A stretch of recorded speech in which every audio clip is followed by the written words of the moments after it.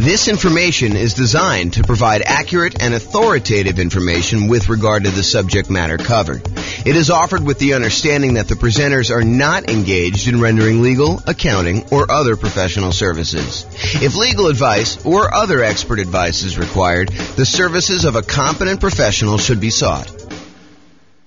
Welcome to the Durham Real Estate Investing and Real Estate Financial Planning Podcast. Learn all about investing in real estate in Durham, North Carolina, with a combination of real estate financial planning and modeling with numbers specific to Durham, plus syndicated, more generalized recordings of live and pre-recorded real estate investing classes. Not all of them specific to Durham. Be sure to stay tuned after the podcast for a message from our sponsors. Well, good morning and welcome, everyone. I am your host, James Orr, and this is another class on deal analysis. Today, we're going to talk about a couple interesting little differences you might see when analyzing certain types of deals. And I'm going to use the example of new construction because I think you're likely to see some of these things on new construction. And one of the things is almost exclusively to new construction, but we'll kind of go through that as we come up with it. So I'm going to jump right into using the world's greatest real estate deal analysis spreadsheet. And you can go download a copy of this at realestatefinancialplanner.com/spreadsheet. And there are some updates I've been making. So you'll have to download the newest version soon after I release this. I'll probably release it in a couple days, although I do have some family coming into town, so might be taking about a week off between now and the next recording. So it might be a little bit before you get the newest version, but I'll post the video and then I'll do the latest updates so you can kind of see some of the changes. Okay, so let's jump right into it. So I'm going to assume that you're buying a $400,000 new construction property and that you're buying it for $400,000. Now, the seller concessions, the seller, the builder in this case, is unwilling to give you any seller concessions, except they're going to give you a kind of like special loan program like that they can get through their lender that they're going to pay for. And so it is sort of like you're getting some seller concessions. They're going to do this 3-2-1 rate buy down plan where you're going to get a lower interest rate for the first year, a much lower interest rate for the first year, a slightly lower one for the second year, a slightly one for the third year. And then by the fourth year, you're going to pay the regular normal interest rate for the next, whatever that is, 26 years remaining after that. Okay, so that's what they're doing. Now, they did say they would offer you, if you wanted to, a certain amount of money in order to buy down your interest rate permanently. And we covered that in the last class where we talked about the seller being willing to give you, a 3% buy down, and you could use that to buy down the interest rate permanently. So I don't know if I want to mix those two together, but the idea is that you could do one of those where you buy down the interest rate permanently, or you could do this 3-2-1 buy down and get significantly better cash flow the first year, a little bit worse cash flow the second year, a little bit worse cash flow the third year. And then by the fourth year, you're at what the regular interest rate is for the loan for the term of it. So maybe I will do a direct comparison class. I'm not sure if I'm going to cover that in this class or not. So we'll go there. So basically, let's assume also that you're going to be doing this as a nomad. We're going to start with 20% down just so we can see it. And then we'll switch over to what it looks like when you put 5% down. Your share of the closing cost is going to be 1%. And because it's new construction, this is one of the things that's interesting and different. Because it's new construction, you might think to yourself, hey, there's really nothing for me to do because I'm buying a brand new property. And you would probably be mistaken. The thought process is that when you buy new construction, sometimes there's things that you normally get with a resale property that you don't get with new construction. For example, in some properties, it includes some resale properties, it includes window blinds throughout the house. The last person to sell it is just including those on there. However, when you buy new construction, sometimes the builder is only putting in some window blinds, like maybe the front of the house. Sometimes they're not putting in any window blinds at all. And so you've got to have some money set aside for things like that you have coming into the property.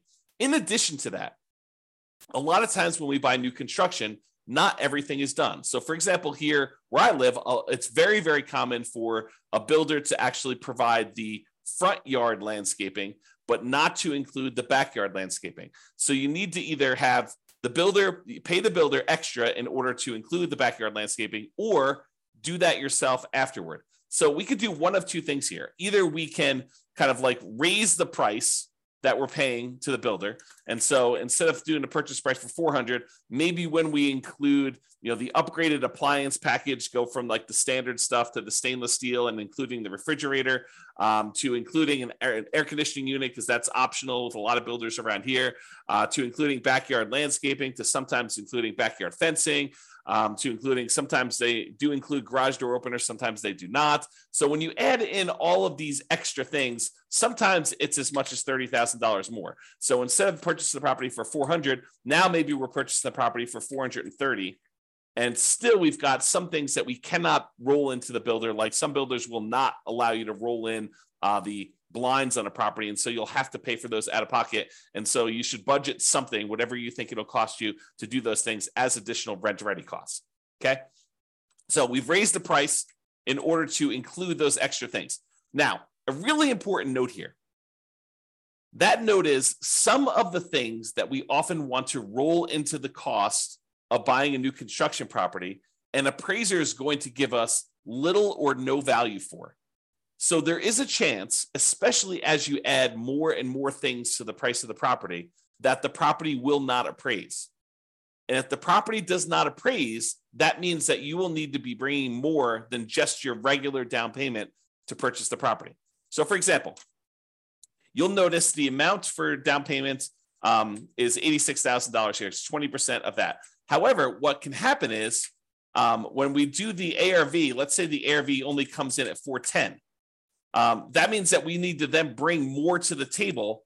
I'm sorry, we're purchasing it for 430 and we're doing 410. So yeah, so the 20% should be based on the purchase price, not the ARV. So yeah, so basically we're going to do that, and then we'll need to bring additional money to the table in order to cover that additional shortage. So just be aware, like for example, I bought a property, a new construction property, where I had the builder finish the basement.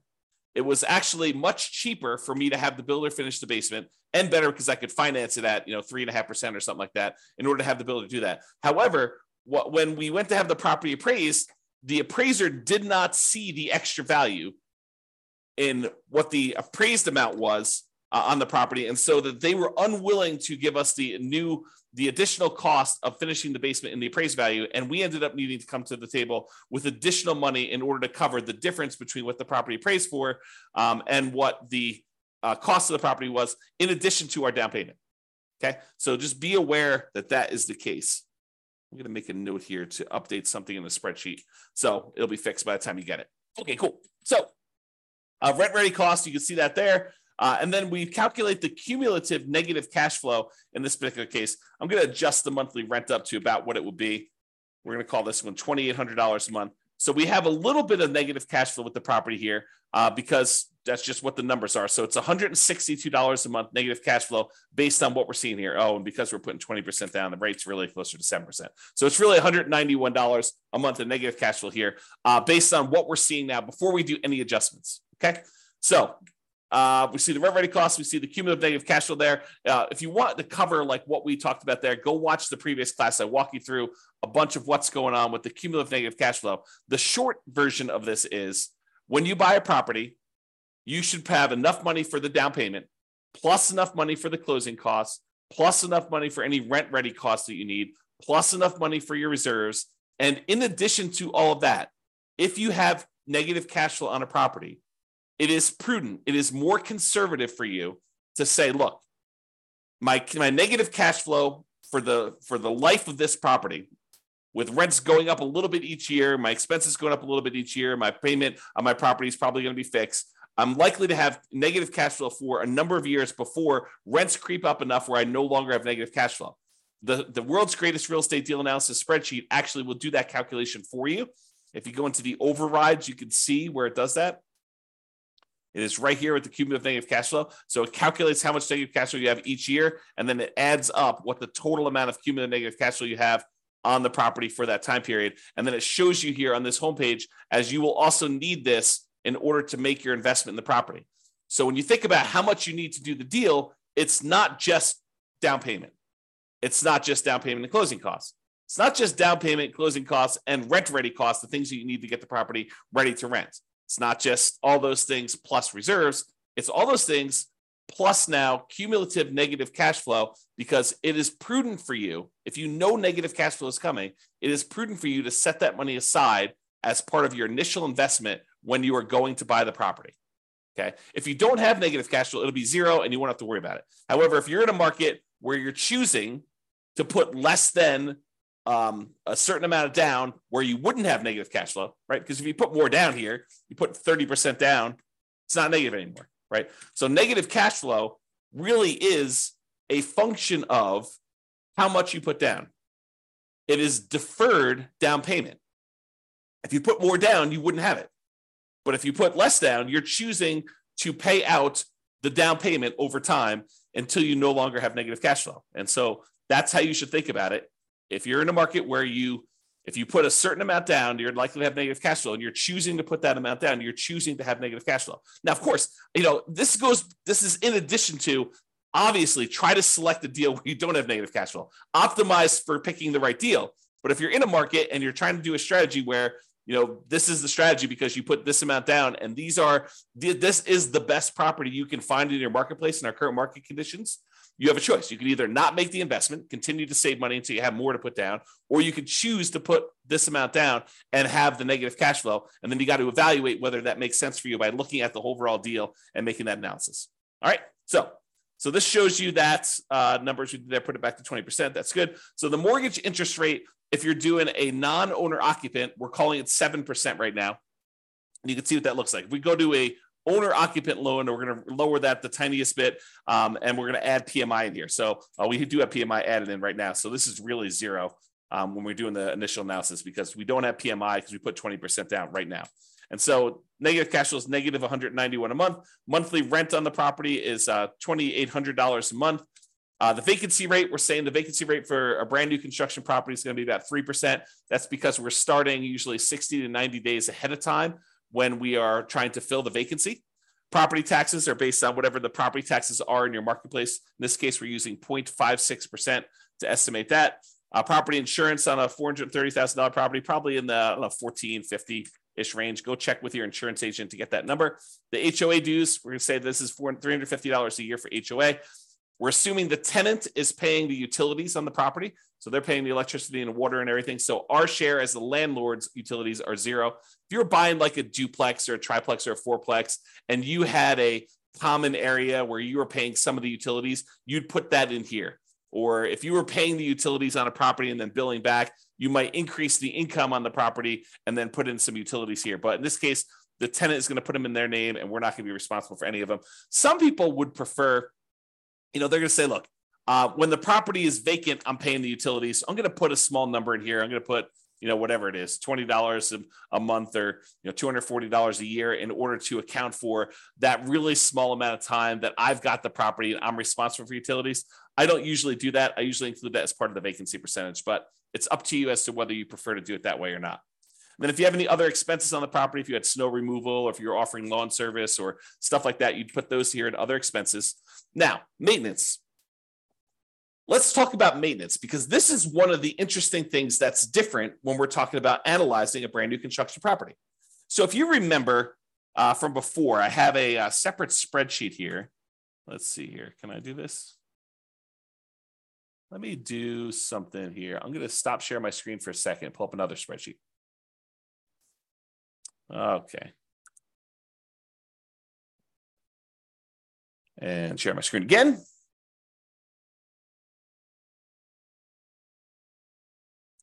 Okay, so if you remember in a previous class, I went over this CapEx and maintenance estimator for rental property calculator. And this is the advanced version. There's a really simple version where you just kind of put in all the numbers for the costs for all the different things you've got in here, and then how frequently you need to replace those things. So you can go ahead and adjust whatever you want to do. If roofs are not $12,000 where you are, if they're $14,000 on a property you have there, and then the frequency of replacement is these last 24 years in your marketplace, you can adjust all these numbers and you can see kind of like what they end up being, and that's even in the basic calculator.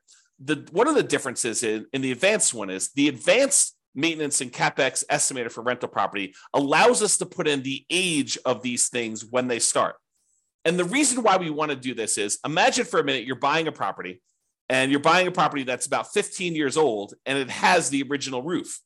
Well, you know that you have a $12,000 expense coming up, and usually roofs last about 20 years, but you're already 15 years into the life cycle. So you now know that you have a $12,000 expense coming up, not 20 years in the future, but because the roof is already 15 years old, you know that it's coming up in 5 years. So we'd have to put in the age at the start for that roof as 15 years old. Now what we need to do is we need to save up in our maintenance budget $12,000 over 5 years because we know that we have a roof coming, right? And so the new spreadsheet, it's not new, it's like a year old at this point. I think I did it in, early of 2022 is when I built this brand new spreadsheet. But basically, it allows you to go in here and say, here's all the different things I have for maintenance. You can add in a bunch of extra ones if you have additional things on your own property. And then you put in what the cost is in today's dollars. And then I automatically adjust for inflation for you. So we know that, if you're planning for a roof and you're saying it's $12,000 today, well, I can tell you for certain that in 20 years from now, a $12,000 roof today is not $12,000. So if you think you're just saving for $12,000 20 years into the future, you would be incorrect about that. You need to say that $12,000 increasing at whatever the inflation rate is, 3, 4, 5, 6%, 7%, whatever you think inflation is going to be, you need to be saving that amount of money, and that's coming in 20 years. So you put in all these different ones in today's dollars. You put in how long that they last for, what their average lifespan is in frequency in years, like how often you have to replace them. And then you put in how old each one is, and it will redo all the calculations for you. So why do I tell you this? I'm telling you this because with a new construction property, all of the age at the start is 0. So something magical happens where normally we would have things coming due within a year or 2 or 3 or 4 or 5, and things could happen all over the place. When you buy a new construction property, you have this magical period where you're very unlikely to have any major CapEx or significant maintenance type expenses on a property in the first, let's call it 5 years or so, whatever the time period is for kind of doing these frequency of replacements. So you have this sort of soft period where you really don't have anything coming up there. So if you wanted to be more aggressive in your deal analysis, you could choose to lower the amounts you are setting aside for maintenance in the first 5 years, have it steadily increase over the first 5 years, and then be at full capacity after the 5-year point, knowing that you're going to have regular maintenance probably happening closer to then. The reason you could think about this is if you bought 100 new construction properties all at the same time, and you had all the numbers for the 100 of them, you are less likely to have maintenance in that first year because almost all of them are new. Are you going to have some maintenance? Is something going to break? Sure. Is it usually going to be covered by the home warranty given by the builder? Yeah, in most cases, it probably will. Are there some things that will not be covered? Damage done by the tenant where you can't prove that they actually did something, and the builder is unwilling to cover it, and the tenant doesn't think it's their fault. Are you going to cover that? Yes, no doubt you are going to be responsible for that. Okay. So in those cases, you could think to yourself, I'm going to have these really small maintenance numbers for year 1, maybe a little bit more in year 2 as certain things are more likely to break then. And you're getting further away from maybe the builder warranty doesn't cover things into that year 2. And then you kind of see this build up over time. So if you think about it, if you had 100 properties, the chance of you having maintenance in all 100 of them is very close to 0 in year 1. It's probably a little bit higher in year 2, a little bit higher in year 3. And by the time you're getting to year 5 or so, it's probably at its full on capacity where you probably have a regular ongoing maintenance, just like you would with any resale property. Why do I go through this whole story to tell you this? The reason why is, let's stop sharing my screen for a second, switch back to the other spreadsheet. Let's see here, other spreadsheet. The reason why I tell you all this, share screen again, is because some people will choose to take advantage of this in their deal analysis. They will choose to go to the override section. And I'm not suggesting you necessarily do this, although it is reality. I think when we did another class before on CapEx, we had another investor run through their whole entire portfolio, which consisted of a bunch of new construction properties. And we showed that this is a real phenomenon, that this lower capital expense number for new construction properties is a real thing. So you could go down here let's see here. Where's maintenance? Maintenance percent. So instead of having 10% every year for the first 5 years, we basically could go in and say, look, in the first year, maintenance is going to be 2%. In the second year, it's going to be 4%. In the third year, it's going to be 6%. In the fourth year, it's going to be 8%. And then from then on out, it's going to be 10%.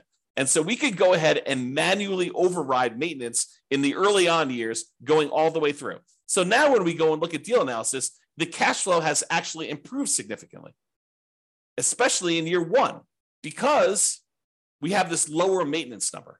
And so that's what's going on. Even though we have 10% here, we overrode the number here in the overrides and do this.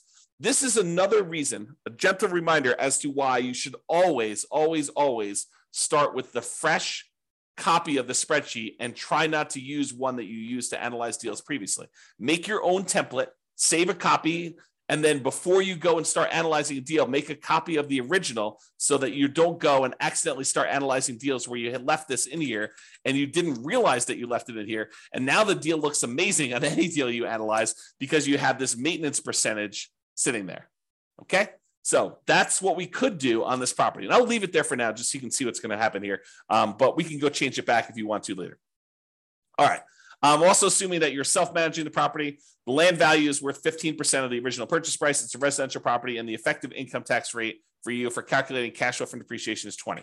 So when you look at this deal, buying it with 20% down for new construction, it doesn't look horrible with our current market conditions right now. Now, in your market, you may be thinking, I don't buy anything if it only has $22 a month cash flow, putting 20% down. James, you're talking crazy. Sure, if that's your marketplace, you know what is available in your marketplace. What I'm telling you is use the best deal you've got in your market, and they analyze it that way. In this case, in our marketplace, $22 putting 20% down is actually probably a pretty decent deal, especially for new construction property. Okay, so you can see what these numbers are, and then you can see what the overall returns are in dollars from appreciation, from cash flow, from debt pay down, from the cash flow from depreciation, the total amount. And then we could see if we had to have 6 months of reserves set aside, this is what the total amount would be, including the return on the reserves. And then this is the total dollar amount and return in dollars for all four of those things, plus the return in reserves if we set aside 12 months of reserves. And then this is the return on investment, your ROI for each one of these. We could show you the cash on cash return here, or the cash on cash return is actually all of these as well. It's the same number. And so you can see how it is overall. And you can see what the overall return would be if you sold the property after a certain number of years. You can look at the annualized return on investment, the compound return on investment, or the internal rate of return if you're type of an IRR type of calculation for them. Okay. I'm not going to cover return on true net equity or the cost to access equity or all that other stuff. It's all on here. We're going to cover that in future classes, but you should be looking at those, in my opinion. All right. Now, I'm going to now go and talk about buying this property as a nomad, and I'm going to show you what happens if you use the builder's 3-2-1 buy down type of dealio and how to do that. Okay, so there's a loan program right now where the builders are allowing you to, sellers are. I mean, sellers can pay for this as well, but the seller or the builder is paying for a fee in order to give you preferential financing with their lender. And they have, and you can probably get this from other lenders if you're willing to pay for it as well. But I'm using it in the context of the story that the builder is providing this as a perk for you to buy the property. And so they're paying a fee in order for you to get a exceptionally low interest rate in year one, a little bit worse in year two, a little bit worse in year three, and then finally the full on regular interest rate in year four. So I'm going to switch this over now, and we're going to go to a nomad property. So we're putting 5% down in this case, still have the same rent ready costs. We're still paying all that extra stuff in order to have the builder roll the things into the loan there. We now have much more significant negative cash flow, though that's going to change a little bit here in a second. We're now going to go to 6.875%, which is the rate you can get if you just got the loan straight up yourself. Private mortgage insurance, we'll call that 0.4 or so. PMI drops off at 80% loan to value. And so now you have significant negative cash flow on this property, even with that maintenance in effect, where we have that lower maintenance because we did the 2, 4, 6, 8, 10 maintenance plan over the first 5 years. Even with all that in place, we have this pretty significant negative cash on the property. Now, if we came in here, and I think in the last class, we increased the closing cost to 4%. We brought down the rate to 5.625. And now cash flow is a little bit more reasonable at negative $177 a month. When you add that to the cash flow from depreciation, the tax benefits you get by owning the property, actually the true cash flow, including the cash flow and the tax benefits, is $45 a month positive. So when you do that, if we were going to go buy down this rate, you could do that. The negative cash flow is significantly lower when we do that. And so it doesn't look as bad. So try to remember this as like, 177, negative 177 is what the cash flow is, because we're going to do a different version of this. So instead of doing that, where we bought down the rate using 3 points in order to get the rate now what we're going to say is this. We're going to have the builder provide as a perk this special buy down loan. And the special buy down loan is going to be 3.875, but only in the first year. Only in the first year. After this, we need to go change the interest rate. Let's see here. Mortgage interest rate. So it's 3.875 in the first year. It's 4.875 in the second year. It is 5.875 in the third year. And in the fourth year, it goes up to the full 6.875, and it stays that way for the remainder. Okay. So now we could see that this was a 3-2-1 buy down. So 3 points, 2 points, 1 point, and then basically it goes to the full rate. And you can see what that is. And we did that by going into the overrides tab and overriding the loan. Now, when we go back here, it changes everything. But realize it's a little bit deceptive, because even though now it's showing that we have this $254 in positive cash flow, realize that is only a year one thing. And by year two, our cash flow is not $254 a month positive.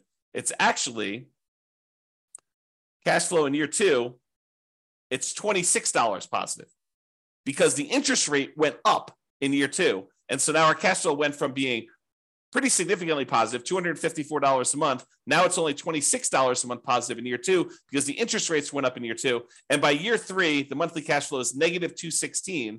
In year four, it's negative $472. And then it gets a little bit better until we get to be positive here around year 10. Okay. Because it went back up to the normal interest rate. So the cumulative negative cash flow that we have is about this $19,136. Okay. So you can see that the cumulative negative cash flow is $19,136. Whereas if we had done the alternative plan, if we had paid down the rate here and we had just gotten 5.625, it would have been $21,256. Okay. So it's a little bit less by doing it the 3-2-1 method.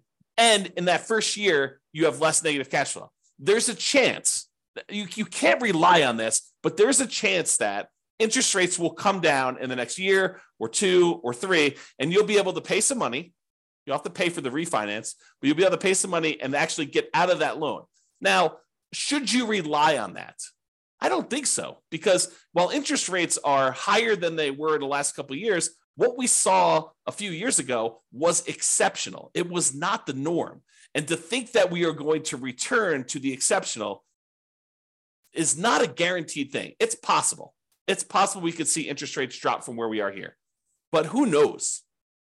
7% interest rates are about the middle of where we normally have been historically. If we look at if we add up all the times that interest rates were at about, below 7% and all the times that they were above 7%, look at on a time measurement, how frequently this happens. I think the 7% rate is about halfway. Half the time it was more expensive than this, half the time it was less. Okay. Not what's the extreme we've seen, which is probably close to 20%, 18, up in there. And the low we've seen, probably really twos-ish, mid to, I think I have 2.25 on one of my mortgages. So you have this wide range of stuff. And I'm not showing you what the middle of the range is, take the high and take the low and divide by 2. I'm saying if you look at time and how long we've been at certain interest rates, we've been higher about half the time, and we've been lower about half the time. So 7% is not an extreme high. And I'm just trying to give you some perspective as to whether it's likely you're likely to see interest rates go back down. Definitely possible. Definitely possible. But it's also possible interest rates will go up from here and you will not want to refi. And so voluntarily taking 6.875 for subsequent years, for year 4 and beyond, doing it this way may or may not be the best strategy for you depending on how long you plan to hold the property. And you can see this impact right here in this cash on cash. In the first year, cash on cash looks amazing. In the second year, it looks less than amazing, right? Because you're back down to the higher interest rate. And then it's negative, and then it's negative, but then it starts to recover as the cash flow tends to improve on the property. So this shows you just the first 5 years as a quick visual. All right. So I think I covered what I wanted to cover. I wanted to talk about the idea that in a lot of cases, you're going to be adding to the price because you're going to need to add things to the purchase price. I wanted to talk about the idea of this 3-2-1 buy down and how that sort of compares in some ways to some of the other things we've looked at. And I wanted to talk about how the maintenance thing could work on properties if you want to be less conservative. If you want to be more conservative, let's go back and just change those overrides back. And let's just see what it looks like. Let's see, where was my maintenance override? Here we go. So I'm just going to delete these. So now we're at 10% for the whole thing. Yeah, so now cash flow in year one is only $37. But you only put 5% down. And the cumulative negative cash flow is now at $22,000 overall, where I think before we were at 19, if I remember correctly. So it did change some stuff, but your overall return on investment, this is the version where you lie at the cocktail parties, right? This is one where we're not taking into account reserves. The return on investment quadrant, ignoring reserves, is 45%. If we take into account that you really should set aside 6 months of reserves in order to make this investment, it's really 34.91%. So is 34.91% a good deal? Return on your initial investment in the first year? I don't know. It seems pretty good to me. 30.90% still seems pretty good, right? That's if you put 12 months of reserves. Now realize these numbers do change because the interest rate's changing. So it's a little bit more complicated when you do these 3-2-1 buy downs because you can't just look at the first deal, right? You got to go look at like what's happening here. So if we start looking at return on equity, it's after the first year, it doesn't really matter what you put into the deal. Really, we're more concerned about what's the return we're earning on equity. You can see that those are decreasing over time pretty rapidly, okay? Which is expected. We normally see that when we look at the return on equity calculations like over here, okay? It's just a little bit more abrupt, and the cash flow goes much more negative because the interest rates are changing. They're different than what they were in the first year. It's not a smooth curve. All right, so that's all I got. Unless we have any questions, I'm going to end the webinar here. Hope you guys have enjoyed the deal analysis now where we've gone over how to analyze buying a new construction property. I am off for about the next week. I think I resume back up next Wednesday or Thursday. I can't remember which. So if I go dark on everybody, that's what's going on. Have a great day and weekend, everybody. This has been James Orr. Bye-bye for now. With home prices up, mortgage interest rates up, and rents up, but not quite enough to counteract the higher prices and interest rates, cash flow on rental properties in Durham is harder than ever. Book a call with the Real Estate Financial Planner to apply our proprietary 88 strategies to improve cash flow on your rentals. See the show notes for a link to schedule your call and improve your cash flow today. If you're a real estate agent, lender, or professional in Durham that wants to help our real estate investor listeners, consider reaching out to learn about collaboration opportunities with this podcast. We'd love to add more value to our listeners by having you assist our investors buy, sell, and finance their real estate investments. See the show notes to schedule a call to discuss collaboration opportunities.